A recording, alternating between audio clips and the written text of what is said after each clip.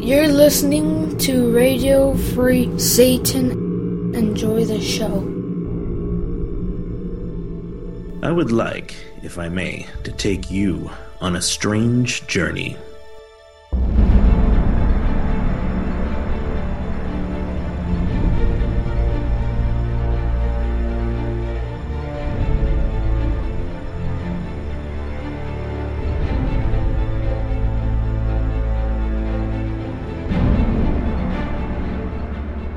Welcome to 9 Cents. 9 Cents is a satanic perspective of our modern world. I am your host, Adam Campbell. It is great to have you. It's July 29th, and I've got a great show for you this week.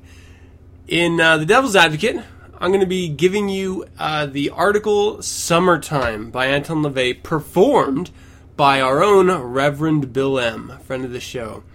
He very graciously recorded this and submitted it after it was a request made on RadioFreeSatan.com. So this is action here. If you make a request for me to cover something, topic, I'm going to do my best to cover it. And in this case, we sort of went above and beyond. It's really great, and right after, in the very Reverend Bill M. fashion, we have a very nice comedy clip, so you're going to be enjoying that. In Infernal Informant, federal court rules against birth control mandate. And converted skeptic, humans driving recent warming. And in the creature feature, I'm going to bring you my little review about the book Steve Jobs by Walter Isaacson.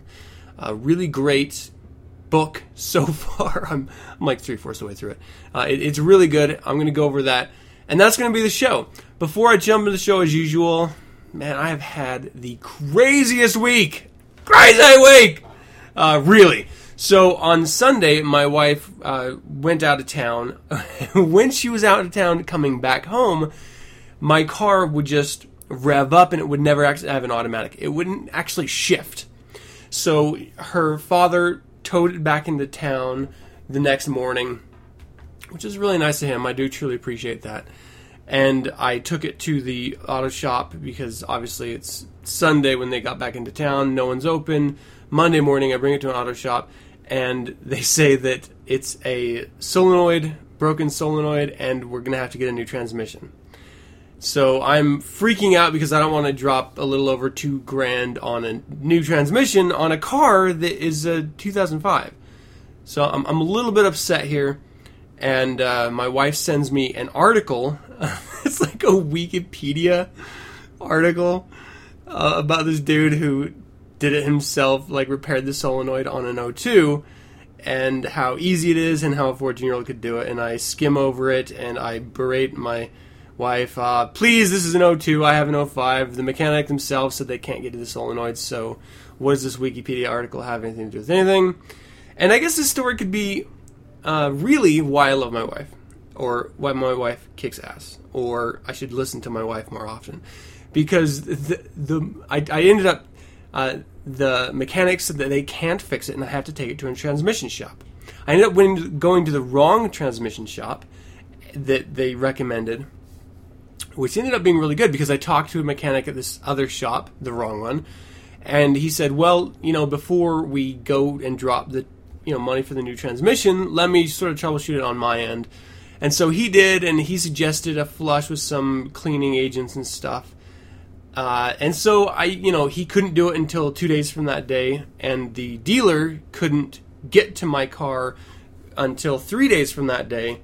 So yeah, I was sitting around without a car, really frustrated. Ultimately, I ended up going back to that Wikipedia article and reading it and looking up transmission diagrams, and I ended up walking that mechanic through step by step based on this Wikipedia article, fixing the transmission for a $50 part versus buying a brand new one because my wife sent me that article. Yeah. Seriously. I could not believe that this stuff is actually accurate, even though... why wouldn't it be? But, I don't know, maybe I'm just a skeptic at heart. I figure if the first mechanic said that they can't fix it and they can't get to the solenoid, they wouldn't have been lying to me. They would want my money. I don't know if they have like a kickback from the transmission dealer that they were sending me to or what. But I will never go back to that shop again, and I will always go to the shop that repaired my car this time. I mean, really, saving me just over $1,800. I mean, that's huge, all time and everything put in. That's amazing. So, car's fixed. I'm a happy camper.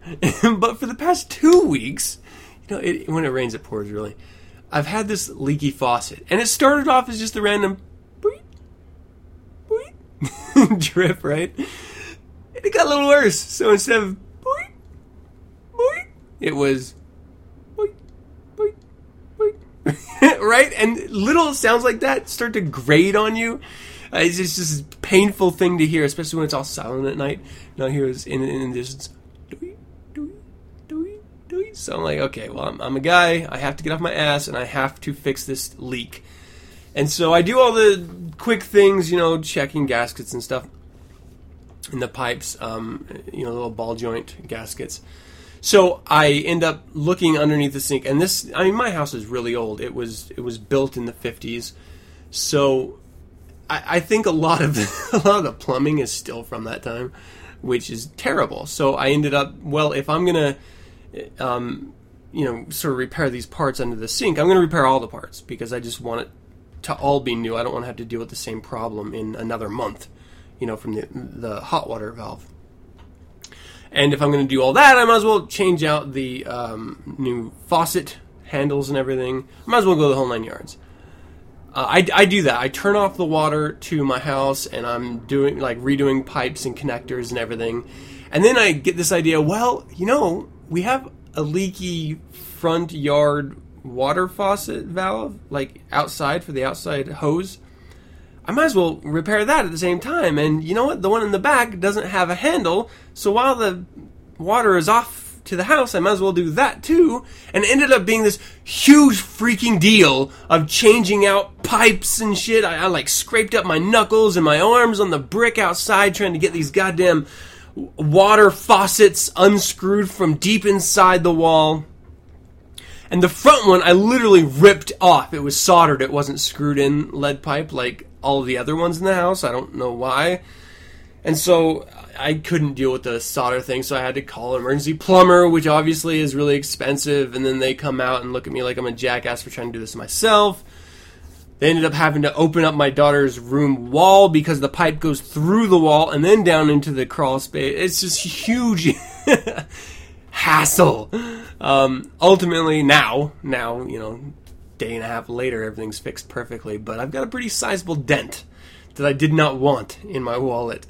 And, to compound things, I've got a new sprinkler system being put in. It's just like this crazy week of maintenance, plumbing, sprinkler systems, and I'm just trying to keep my head above water under, throughout all of this. What a nightmare. It's not a nightmare. Yeah, I'm gonna do it. Old Nick Magazine is not a nightmare. OldNickMagazine.com. Go check them out.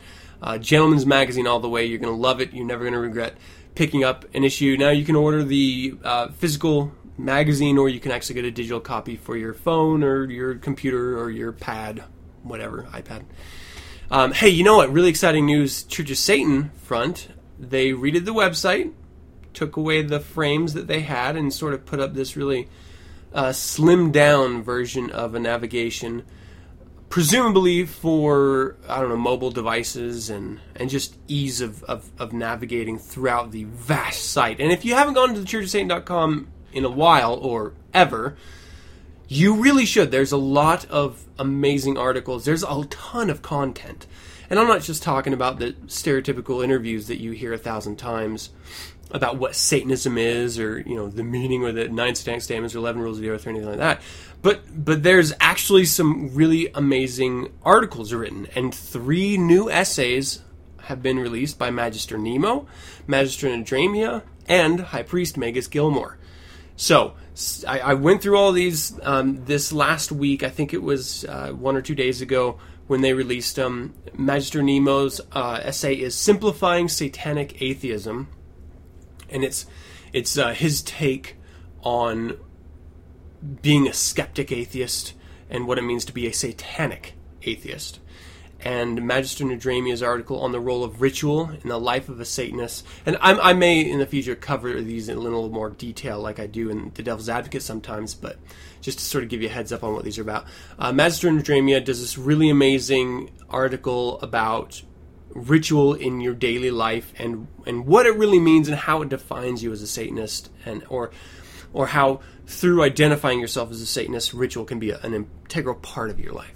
And then Magus Gilmore released on honor, integrity, survival, and satisfaction, which is a really fantastic essay. That really covers a lot of ground. You really should just go read the three yourself.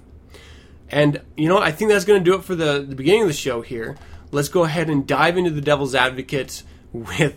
And I'm not even going to... I'm not going to interrupt this at all. I'm going to let Reverend Bill M., from beginning to end of the entire segment, cover his bases. So I will meet you in Infernal Informant on the other side. Enjoy. And again, thank you very much for the suggestion, listeners. I really, truly appreciate the interaction. I've been getting a lot lately, and you know, it really makes me feel like what I'm doing here is of value to you, and that's important. Reverend Bill M. is an amazing DJ. He's the DJ of The Devil's Mischief here on Radio Free Satan. Very funny, a ton of amazing comedy clips. You can visit him at devilsmischief.com or radiofreesatan.com and just navigate to the Devil's Mischief website. Thank you very much, Reverend Bill, for doing this, and everyone, summertime, enjoy.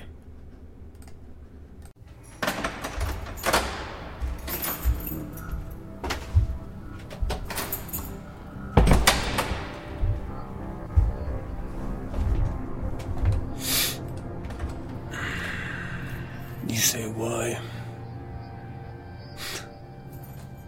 I say why bother? How you done? Great. Let's cut the bullshit and get real.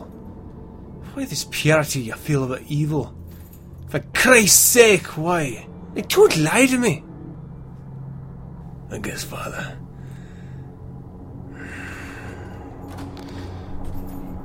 You gotta feel that old nick in your soul. And it becomes clear. Like it did for me. The first time. That's when I realized my one true calling in life. And what's that? Shit, man. I'm a born Devil's Advocate. Welcome to the Devil's Advocate. I'm a Satanist. I'm a member of the Church of Satan.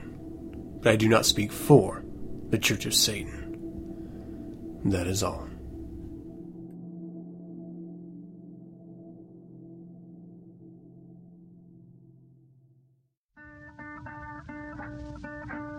Summertime, an essay by Anton Xlvii, as read by Church of Satan Reverend Bill M. Summertime, and the living is lousy. I hate summer. And I'm not alone. Summertime in urban areas is riot time, tourist time, pollution time, and psycho time. In rural areas, it's mosquito time, suburban/heat stroke time, pollen time, litter time, boredom time, vandal time, and gangbang time. There's no worse time for tragedy than the sticky heat of summer, or for frantic attempts at pleasure. Christmas joy is an odious duty, but summer gaiety is a maladroit ritual performed with calculated chaos. Persons of refinement prefer the other seasons, which progress through their days less heavy-footedly. Despite nature's tantrums during other seasons, be they storms, floods, ice, or snow, man has made summer his personal disaster season. Taking the warmth nature has provided, he has fashioned for himself an environment where his mindlessness flourishes most. It is the only season which validates slobs. Those who have found civilized behavior repugnant the rest of the year can celebrate their boorishness in grand style. I would enjoy spring more were it not for the impeding plague of summer, with its human locusts thriving in an atmosphere far deadlier, if radiation levels are considered, than the worst blizzards. Other seasons may be violent in themselves, but summer is virulent, an incubator for personal malaise and discord. I like autumn and winter best. A sunny autumn day has a relaxed purity, a mellow tranquility. As with the ancients, my autumn runs from August through October, and winter from November to February. My favorite aspect of summer is that on the solstice, the days grow shorter and the nights longer.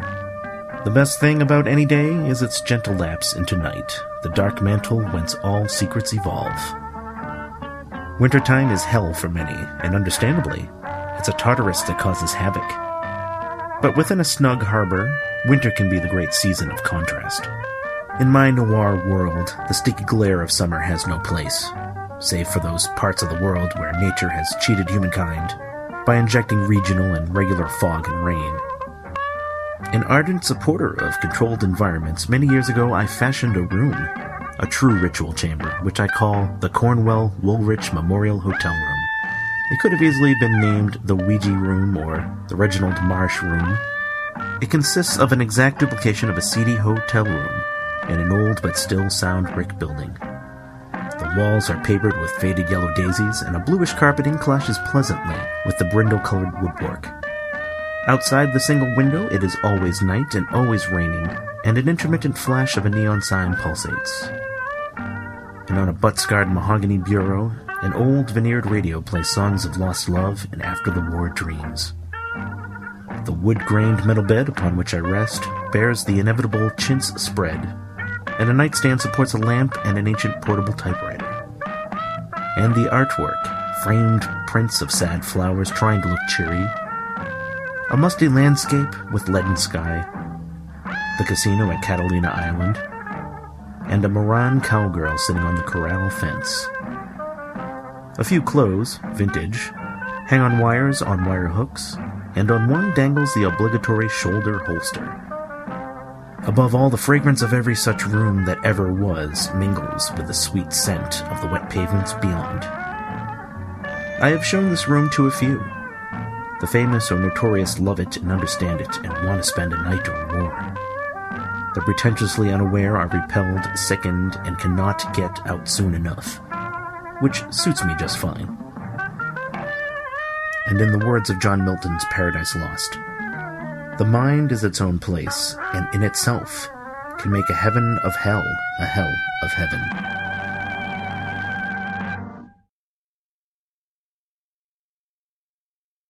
Summertime blues is what I have. You know why? Don't like the fucking summertime, okay? Think it sucks. Hot, sticky sucks. Hot, sticky sucks, okay? Okay. People love the summertime because people are sheep. Good answer, sir. Thank you. It's summertime and it's so good. It's hot and sticky. I don't fucking get it, man. Gotta retire all my cool jackets for another fucking season, you know. I don't have to do that, but I don't want to be, hanging out in a leather jacket. 90 degrees, that ain't cool. It's hot and sticky. Yeah, sure. Thank you. Good answer. Everyone goes to the beach. What is the, I don't get the beach. Where are you going? The beach? God, let's go to the beach. Man, we can just go to the beach. God, what do you want to do? Go to the beach? Yeah. If I could live at the beach. Could you imagine that? Living at the beach? What's the fucking deal with it's where dirt meets water, all right? Chill out. That's it. End of fascination. I got a bathtub and an imagination. I'm staying indoors this summer, all right? That way I can listen to music I like. I don't know. Maybe I'm jealous. Everyone at the beach is perfect. Tan, white teeth. I got white skin, tan teeth. Not my environ. You put me under a neon beer light, I look pretty fucking cool. Particularly if it's one of those blinking ones. Woo! Stud muffin. The fucking beach. I'm so pale, man. I take my shirt off at the beach. It's like a prism. People are just, Bill, put your shirt back on. We can't find our towels. All these moths are bumping into me.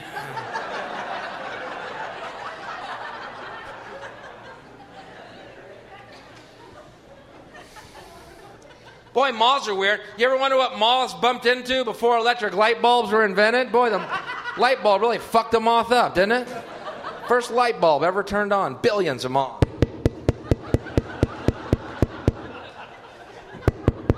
What? I don't get the appeal. What's the fucking deal with that, huh?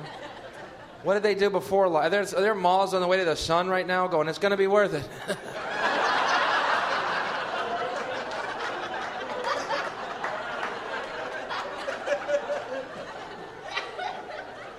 hell of a commute, man. I don't wish that upon my little moth buddies. I just don't feel well, man. I had to set my alarm for this show, so it gives you an idea what kind of excitement I lead during the day. Listen up from Xlvii. Good news, there's no devil. Bad news, well, there's no heaven. There's nothing to see. I'm your federal informant. All right. Okay, so that was Summertime as performed by Reverend Bill M. In the background, you are hearing Gershwin's Summertime, which is an amazing, amazing song. And then at the tail end of that, you heard Bill Hicks sort of giving his rant about summer. Thanks again. I truly appreciate it. And you're welcome, listeners. You're welcome. All right, Infernal Informant, here we are. This is Talking Points Memo. Federal Court rules against birth control mandate. This is Sahil Kapoor, July 29. A federal court on Friday ruled against the Obama administration's birth control mandate, the first court to side with its opponents. The decision isn't final, but the move could represent a breakthrough for conservatives determined to overturn the regulation made possible by the Affordable Care Act. A federal district judge in Colorado issued a temporary injunction permitting Hercules Industries, an air conditioning company based in the state, not to abide by the rule until the court reaches a decision on the merits of the case. The business owner, a Catholic who opposes contraception, argued that the mandate violates his religious liberty. Carter-appointed Judge John Kane ruled that Hercules raised serious enough questions about the validity of the mandate under the Religious Freedom Restoration Act to be given injunctive relief. In 1993, law says the government may not subsequently burden a person's exercise of religion. That laws that clash with religious freedoms be justified by compelling government interests and by narrowly tailored to meet that interest. Kane made it clear that the temporary injunction only applies to Hercules. This injunction is, however, premised on the alleged substantial burden on plaintiffs' free exercise of religion, not to any alleged burden on any other party's free exercise of religion, he wrote in his opinion. It does not enjoin enforcement of the preventative care coverage mandate against any other party. Numerous entities have unsuccessfully sued to block the contraception rule. The Colorado court's move could yet be anticlimactic if it ends up validating the requirements on the merits, but if not, the ruling pretends a series of legal fights that might end up in the Supreme Court. The rule, set to take effect next week, requires employee health insurance plans to cover contraception for women without copays, along with other preventative services. It exempts houses of worship and grants religious nonprofits a 1-year extension, along with the freedom to pass the cost of the birth control to the insurance company. The mandate was a subject of a heated debate earlier this spring when Republicans mounted a legislative push to repeal it. They backed off after losing control of the debate and taking a hit among women voters. Just over 3 months from Election Day, GOP leaders aren't interested in wading back into the fight. House Speaker John Boehner, Republican Ohio, last week signaled that his party won't take legislative action against the mandate. That is the article. Here's my problem. This is a business owner, right, who is providing insurance through an insurance company to his employees, who has gotten a temporary order saying he doesn't have to, through his insurance company, provide the health care that his employees would need. I don't see how this is an issue at all. If you want health care and you're working for Hercules Industries Air Conditioning, stop working for them. Or get it yourself. I mean, realistically, it's not that expensive. Birth control isn't that expensive. On the other side of the coin, who cares what this Catholic's opinion is? He's not taking it. It's not breaking his religious freedom or liberty by making his insurance company pay for it. This is literally just this guy wanting to be shouting out in a special case of religious isolation in this world. Shit like this drives me crazy. Because he is literally saying that his view of life and reality should apply to everyone. Now, his argument would be, well, no, you're forcing me to cover birth control, which I'm against. Well, right, it's forcing you to provide the option for health reasons. Preventing birth is only one part of birth control. Any moron knows that. There are actually other reasons to take birth control as women. Ask any of them. Or, I don't know, maybe educate yourself. But just because you're offering it doesn't mean that you're going to be an ex-Catholic suddenly. I mean, let's go out on a limb and say that, I don't know, you're supposed to be,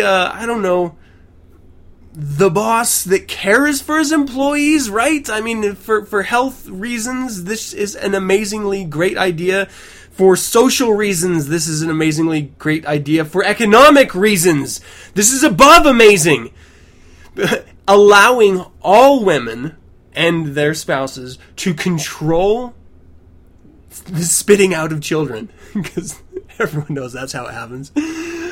To plan their family is hugely important. It not only keeps people off of falling into trouble by not being able to afford the children, it gets them away from that whole abortion thing that you hate so much. It allows them to, kind of plan their family, which is probably best for everyone. Let's be quite honest. It's certainly going to be best for the kid. It's going to be best for the society that you're living in, because you're not going to have to, on the off chance, take care of that child because of social programs and economic downfalls.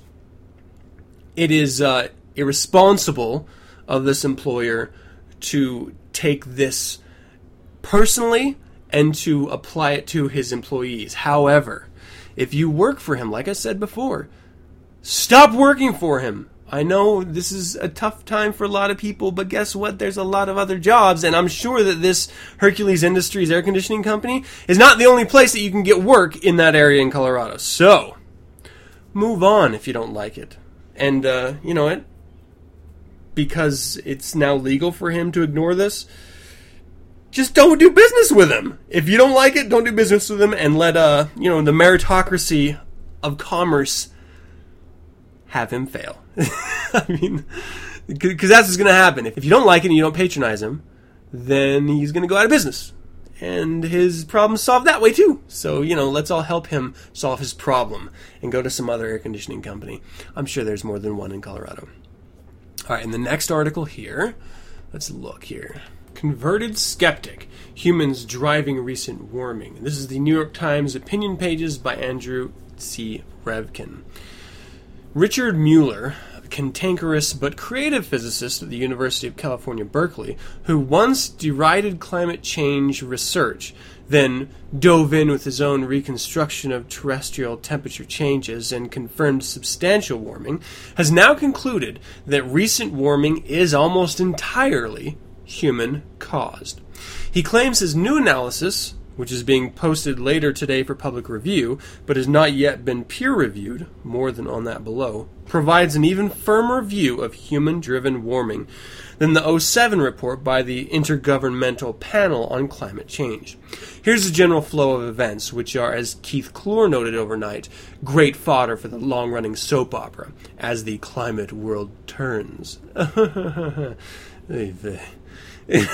Mueller's team last fall submitted 4 papers summarizing its recent review of a vast array of temperature records spanning 2 centuries to the journal JGR Atmospheres, and posted them and supporting data and other material at Berkeley Earth Surface Temperature, or BEST, website. The papers have not been published yet, and one of the first questions for Mueller and his team now is, have they been accepted? The team's new strong conclusion about human-generated greenhouse gases driving recent warming is one of several findings in a fifth paper that Mueller said is being submitted to the journal and posted on his website as well this afternoon. Mueller, who has combined P.T. Barnum's showmanship and science throughout his 3-year project, chose to break the news in an op-ed article in the Times with various leaks and rumors percolating the website. There are perils in having publicly preceded peer review. In the Times article, he's thrown down a gauntlet of remaining skeptics, demanding that they find any alternative explanation for the measured warming. And here's a little blurb here. How definite is the attribution to humans? The carbon dioxide curve gets a better match than anything else we've tried. Its magnitude is consistent with the calculated greenhouse effect, extra warming from trapped heat radiation. These facts don't prove causality, and they shouldn't end skepticism, but they raise the bar to be considered seriously. An alternative explanation must match the data at least as well as carbon dioxide does. After the first round of papers went online last fall, some climate scientists, while put off by Mueller's past diatribes and self-promotional zeal, were mildly enthusiastic. But others, notably the climate modeler William Connolly, through his stout blog, have dismissed Mueller's work, old and new, as rubbish. It's particularly notable that one collaborator on the first batch of papers, Judith Curry of the Georgia Institute of Technology, declined to be included as an author on the new one. I learned this when I sent her this question by email. Do you share Rich's extremely high confidence on the attribution of recent warming to humans? Here's Curry's reply. I was invited to be a co-author on the new paper. I declined. I gave them my review of the paper, which was highly critical. I don't think this new paper adds anything to our understanding of attribution of the warming. I really like the data itself. It's when they do science with it that they get into trouble. Curry also sent this note, which she is distributing to other journalists. The BEST team, BEST, has produced the best land surface temperature data set that we currently have. It's the best in the sense of including the most data and expending further back on time. The data quality control and processing use objective, statistically robust techniques. That said, the scientific analysis that the BEST team, BEST, has done with the new data set are controversial, including the impact of station quality on interpreting temperature trends and the urban heat island effect. Their latest paper on the 250-year record concludes that the best explanation for the observed warming is greenhouse gas emissions. Their analysis is way oversimplistic and not at all convincing in my opinion. There is broad agreement that greenhouse gas emissions have contributed to the warming in the latter half of the 20th century. The big question is how much of this warming can we attribute to greenhouse gas emission? I don't think this question can be answered by the simple curve fitting used in this paper, and I don't see that the paper adds anything to our understanding of the causes of the recent warming. That said, I think there are two interesting results in this paper regarding the analysis of the 19th century volcanoes and the impact on climate, and also the changes to the diurnal temperature range. From my perspective as a long-time but lay analyst of climate science, my sense is she has it right. The data-shifting methods of the Berkeley Project, largely developed by a brilliant data analyst Robert Rode, have clearly added value to long-standing efforts to clarify temperature trends across a variegated planet. But the conclusions Mueller describes now seem too oversimplistic, as Curry, Connolly, and others say. In an email Sunday morning, Curry said she'll be posting a long analysis of the new paper later today written by Stephen Mosher and Zeki Housefather, who have examined the Berkeley work in her blog before. It appears that Mueller has pushed to get the new findings submitted now because Tuesday is the deadline for journal submissions for research to be considered in the next climate science report for the Intergovernmental Panel on Climate Change. If the Berkeley analysis turns out to have been rushed or its conclusions poorly supported, you'll quickly see opponents of limits on greenhouse gases join Connolly's rubbish chorus, and once again, it'll be clear that science alone is unlikely to break the political blockade over this issue. What's up with that blogger Anthony Watts, who criticized Mueller last year as rushing flawed work, also appears poised to weigh in this afternoon. Setting aside questions about the robustness of Mueller's scientific conclusions, there is certainly plenty of evidence to support his article's capping point, which is that clarifying the scientific picture of a human heated plane is relatively easy compared to weighing responses to this long-established reality. I hope that Berkeley Earth analysis will help settle the scientific debate regarding global warming and its human causes. Then comes the difficult part, agreeing across the political and diplomatic spectrum about what can and should be done. The aspects of the climate problem that make it beyond super wicked mostly lie outside the realm of science. And there's an update. Elizabeth Mueller of the Berkeley Temperature Project has responded to several questions I asked about their work. Here are the questions. What is the status of the 4 papers that were submitted this fall, accepted, in review, etc.? 2. There can be perils when publicity precedes peer review. Are you all confident that the time was right to post the papers, including the new one, ahead of review? Presumably this has to do with Tuesday's deadline for IPCC eligibility. 3. Judith Curry said she provided very critical comments for the new paper and declined to be author. The prime concern, and that of William Connolly being the curve fitting alone, is nowhere near sufficient for attribution.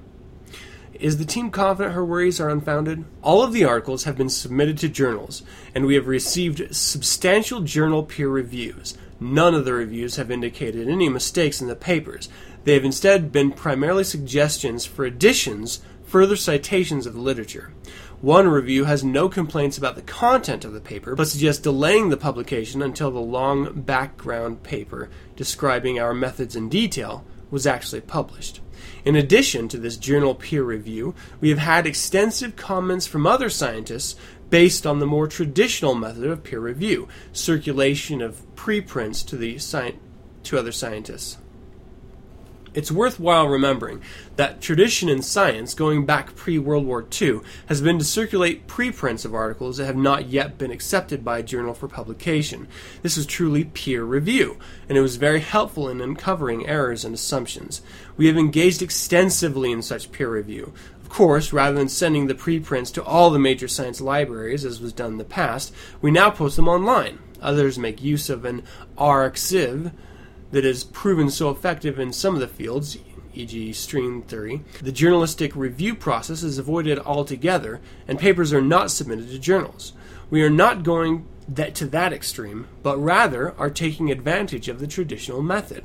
We note that others in the climate community have used this traditional approach with great effectiveness. Jim Hansen, for example, frequently puts his papers online even before they're submitted to journals. Jim has found this method to be very useful and effective, as have we. As Jim is one of the most prominent members of the climate community and has been doing this for so long, we're surprised that some journalists and scientists think we're departing from current tradition. The journal publication process takes time. This fact is especially true when new methods of analysis are introduced. We'll be posting revised versions of 3 of the 4 papers previously posted later today. The 4th paper has not changed significantly. The core content of the papers is still the same, though the organization and detail has changed a fair amount. The new paper, which was informally called Results paper, has also undergone journal peer review, and none of the review required changing our results. We're posting it online today as a preprint because we also want to invite comments and suggestions from the larger scientific community. I believe the findings in our papers are too important to wait for the year or longer that it could take to complete the journal review process. We believe in the traditional peer review. We welcome feedback, the public, and any scientists who are interested in taking the time to make thoughtful comments. Indeed, when the first 4 papers submitted, many of the best comments came from the broader scientific community. Our papers have received scrutiny by dozens of top scientists, not just the 2 or 3 that typically are called upon by journalists.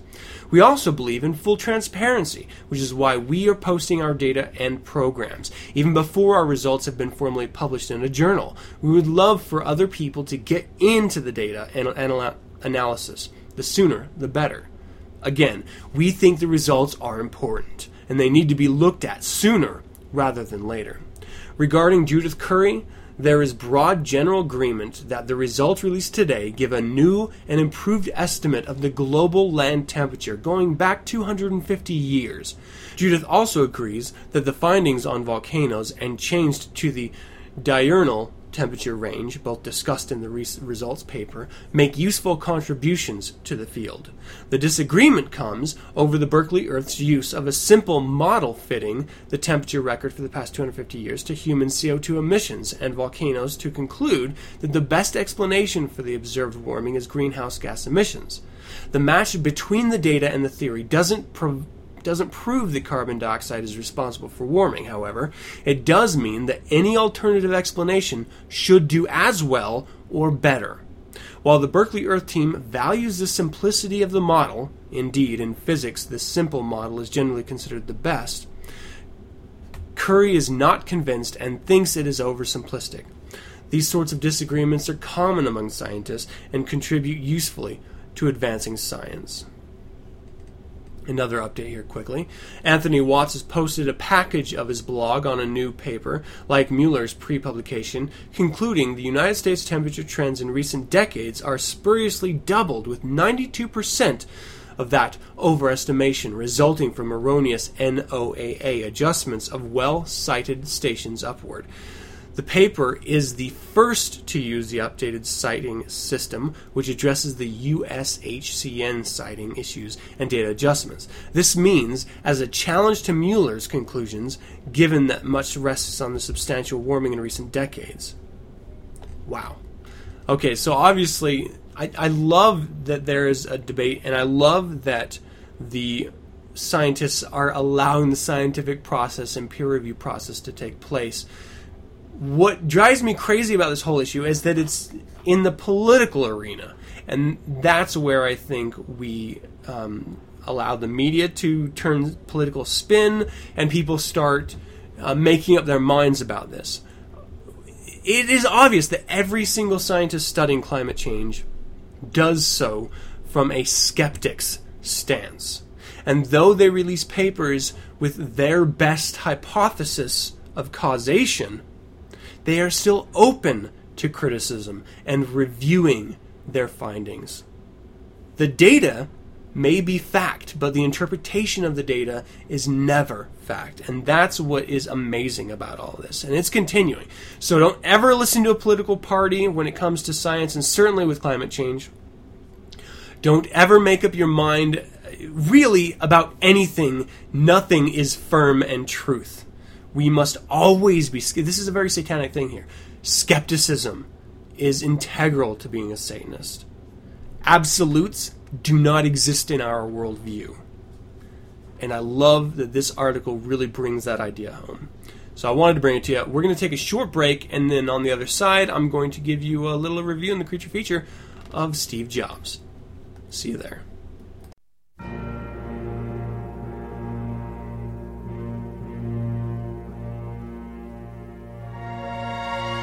Are you looking for music from the 80s and the new wave, post-punk, and other hits? Jay Nothing, the host of The Metro, will take you back to the 80s with songs that made the decade of me so memorable. Get the weekly updates at RadioFreeSatan.com. And remember, hail Satan.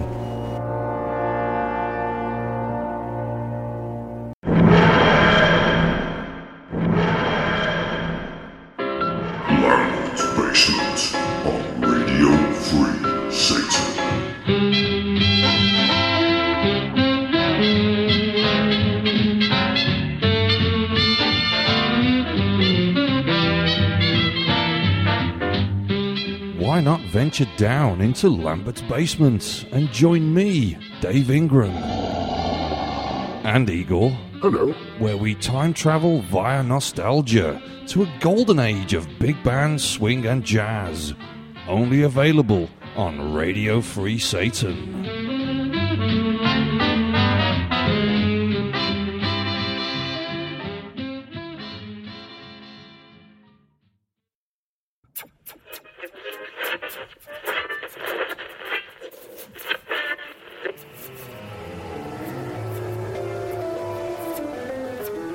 Prepare for incoming message. Prepare yourself for Deep Six Radio.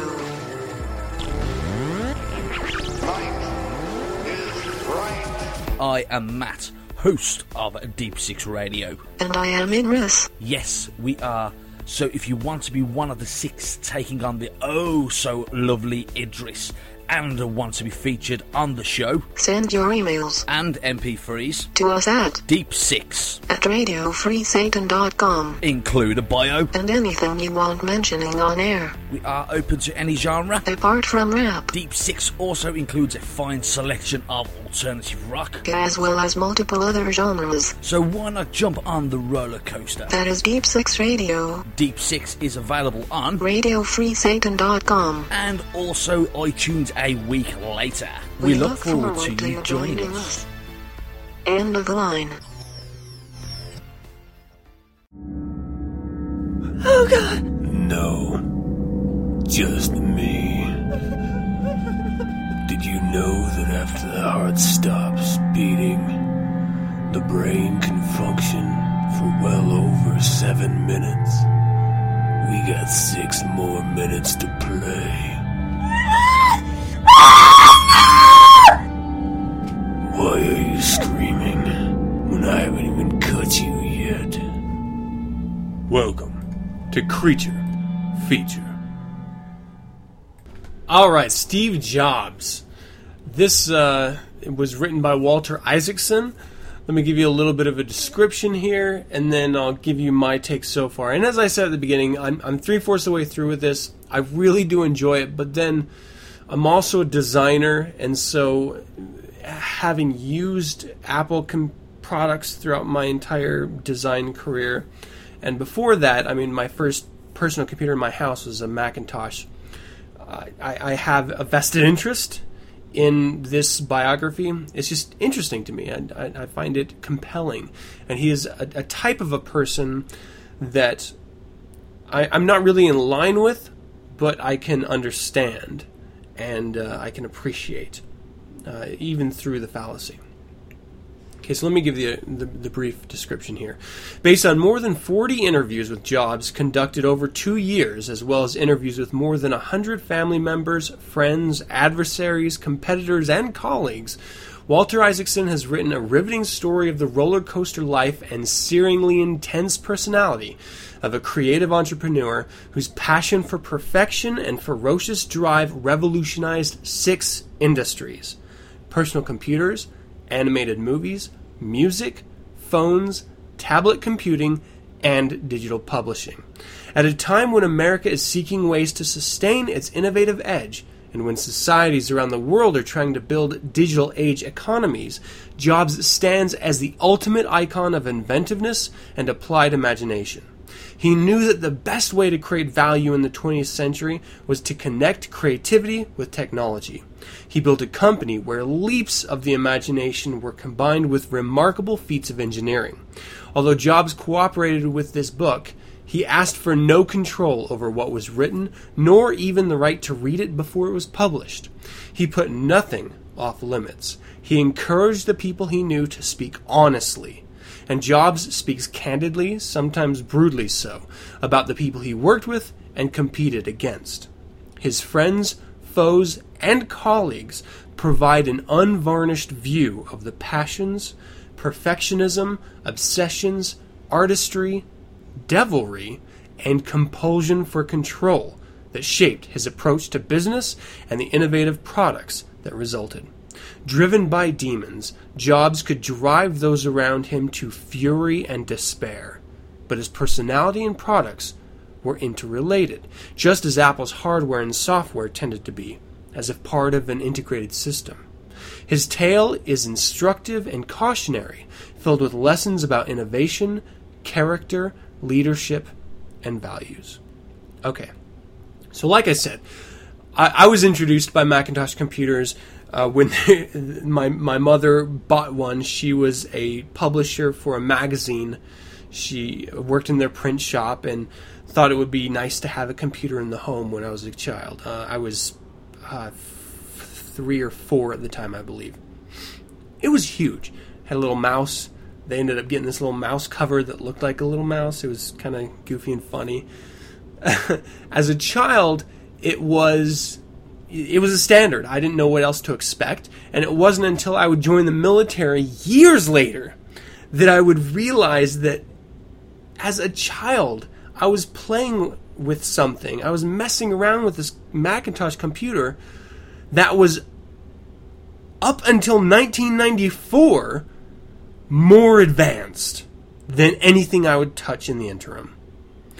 That is huge. That is revolutionary. That is unbelievable. That and I'm talking about the 80s here. I would be playing with a Macintosh computer, this really, really old product, that's operating system, though it was in black and white, was still ahead of Windows 3 that I would have buddies actually running on their computer later in life. It was stunning. It was amazing. The PCs couldn't touch it for operating. I mean, they were working off of DOS when Windows Graphic User Interface was out. I mean, talk about light years. So I thought it was the standard. I didn't know anything about a difference until years later. So I can understand why there would be jealousy in that field for those who were not on par with what Apple was creating. And I was shocked. I mean, it didn't affect me personally at all, but when Steve Jobs was ousted from Apple, founded Next Computers, eventually that was a failing idea. But their operating system wasn't. And then went into Pixar, revolutionized what animated movies could be. And then with significant help from Walt Disney, we had to put that into play. And then was brought back into the Apple fold when Apple was failing. I mean, it was unbelievable. And then the products that they put out after that. I mean, you may not like Macs because you're comfortable and familiar with using Windows products. But you cannot deny the mark the Macintosh computers made on multiple different industries, education, and life as we know it. Could you imagine navigating the internet off of DOS? Do you know what DOS is? There's a little program called Command Prompt on your Windows 7 computer. That was DOS. It was literally a black screen, white text, and you just typed in what would happen. That was the world before Macintosh. I mean, they literally brought it to this visual realm. What I love about this book is that it doesn't hold punches. It is not feeding the Mac fanatics' need for this deity of Steve Jobs. It shows Steve in all of his flawed behaviors. He would walk around and he was very adept at lesser magic. And in the book, they addressed it as a reality distortion field. Steve Jobs believed that you could literally warp reality with your behavior, with your will. And that is a very satanic element that I can truly appreciate as an individual, because I do it on my own to a lesser degree here. But he would convince people that they could do things that they were convinced that they could not, and thereby meet deadlines that were insane to expect and deliver product that was years ahead of its time. Now, right now I'm recording this, no, not on a Mac, on a Windows PC. I enjoy Windows products. I enjoy Mac products. I think they each have their place, but I can truly appreciate what Mac has brought to the technical fold, and really what Steve Jobs has brought to the industry. I mean, and here's one thing that I find truly impressive and important, is that he didn't just come out with a good idea and implement it. He came out with a good idea, or he stood on the shoulders of those. And this is one really great thing about his personality that I love, and that they make a big deal about in the book here, is that someone would come to him with an idea. Breaking, revolutionary, really out-of-the-box idea. And he would tell them how retarded it was, how stupid it was, how flawed it was. A week later, he would come back and pitch that exact same idea to the exact person he just told it was stupid and act like he had come up with it. That is the type of... Like, he would immediately dismiss ideas and then think about them, realize the brilliance in them, and then pitch them to the people who he just mocked for having the original idea as if it was his own, and he wouldn't say anything about it. He would take ideas and act like they were his, and he had a showmanship about him.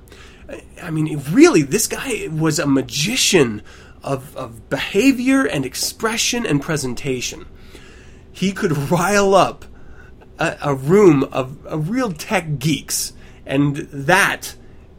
I don't know if you've ever met a tech geek. That's a big thing, right? I mean, it's easy to sort of pander to those that are sort of just on the Mac side, but making those who are fervent anti-Mac believers really turn to, I mean, just the iPhone, for example, turn to Apple and see them as genius in design, in construction, in user interface, just in usability, and recognize that. I mean, that's literally taking someone that hates you and making them love you. They've done it. And Steve Jobs is not the only reason, but he is a large reason. And just reading this book, you can see what a brilliant lesser magic practitioner he was. And for that reason alone, it's worth reading, just as applied lesser magic, sort of a study in. What I love about it is that it's going, and this is actually the reason why it was given to me by my boss, there's some really great advertising and brand sections in it, talking about design and application and building a brand. And for my personal profession, that's integral. I mean, that's what I do for a living. So it's a great book for that as well. If you are a fan of Apple products, if you are a fan of lesser magic, if you like to hear about other humans' lives, definitely pick up Steve Jobs by Walter Isaacson. It is worth it. It is a hefty book, but it is worth the read. Or if you're more into audiobooks, it is definitely worth a listen. So pick it up. You won't regret it. And that's going to do it for Creature Feature. Yeah, looks like we're out of time here, so that's going to do it for another show. I hope you enjoyed it. I would love to hear from you. Visit the website 9centspodcast.com and send your correspondence to info@9centspodcast.com. Let me know of any suggestions, critiques, corrections, or general comments you might have. And though I haven't mentioned it in a long time, I do have the Halloween episode Greater Magic feature wrapped around some very powerful satanic witches. So if you have questions that you want directed to a feminine magic, greater magic practitioner, or just questions about greater magic in and of itself that I may not have covered in last year's Halloween Greater Magic episode, send them to me. Send them to info@9centspodcast.com. And again, if you didn't hear last year's, it is on the website. It is in my old RSS feed. You can find it there. Check it out. I have Reverend Bill M. and Satanist Storm both talking about their personal greater magic experience, techniques, tricks, and we really get into it for a little over an hour, so it's a lot of fun. Don't miss out on this year's. It's going to be a very powerful episode. I've got some really great guests lined up that you've heard on the show before, but they're going to strike home with a lot of you on poignancy. So send me your questions. It's going to be great. And this happened last year, okay? I didn't get questions until a week or two or three before the episode aired, and it was too late to get to them. So if you want your question covered, send it soon. Sooner the better. I will make sure that I get it into you if you send it to me sooner. But I cannot promise if you wait till October that your question's going to get in there.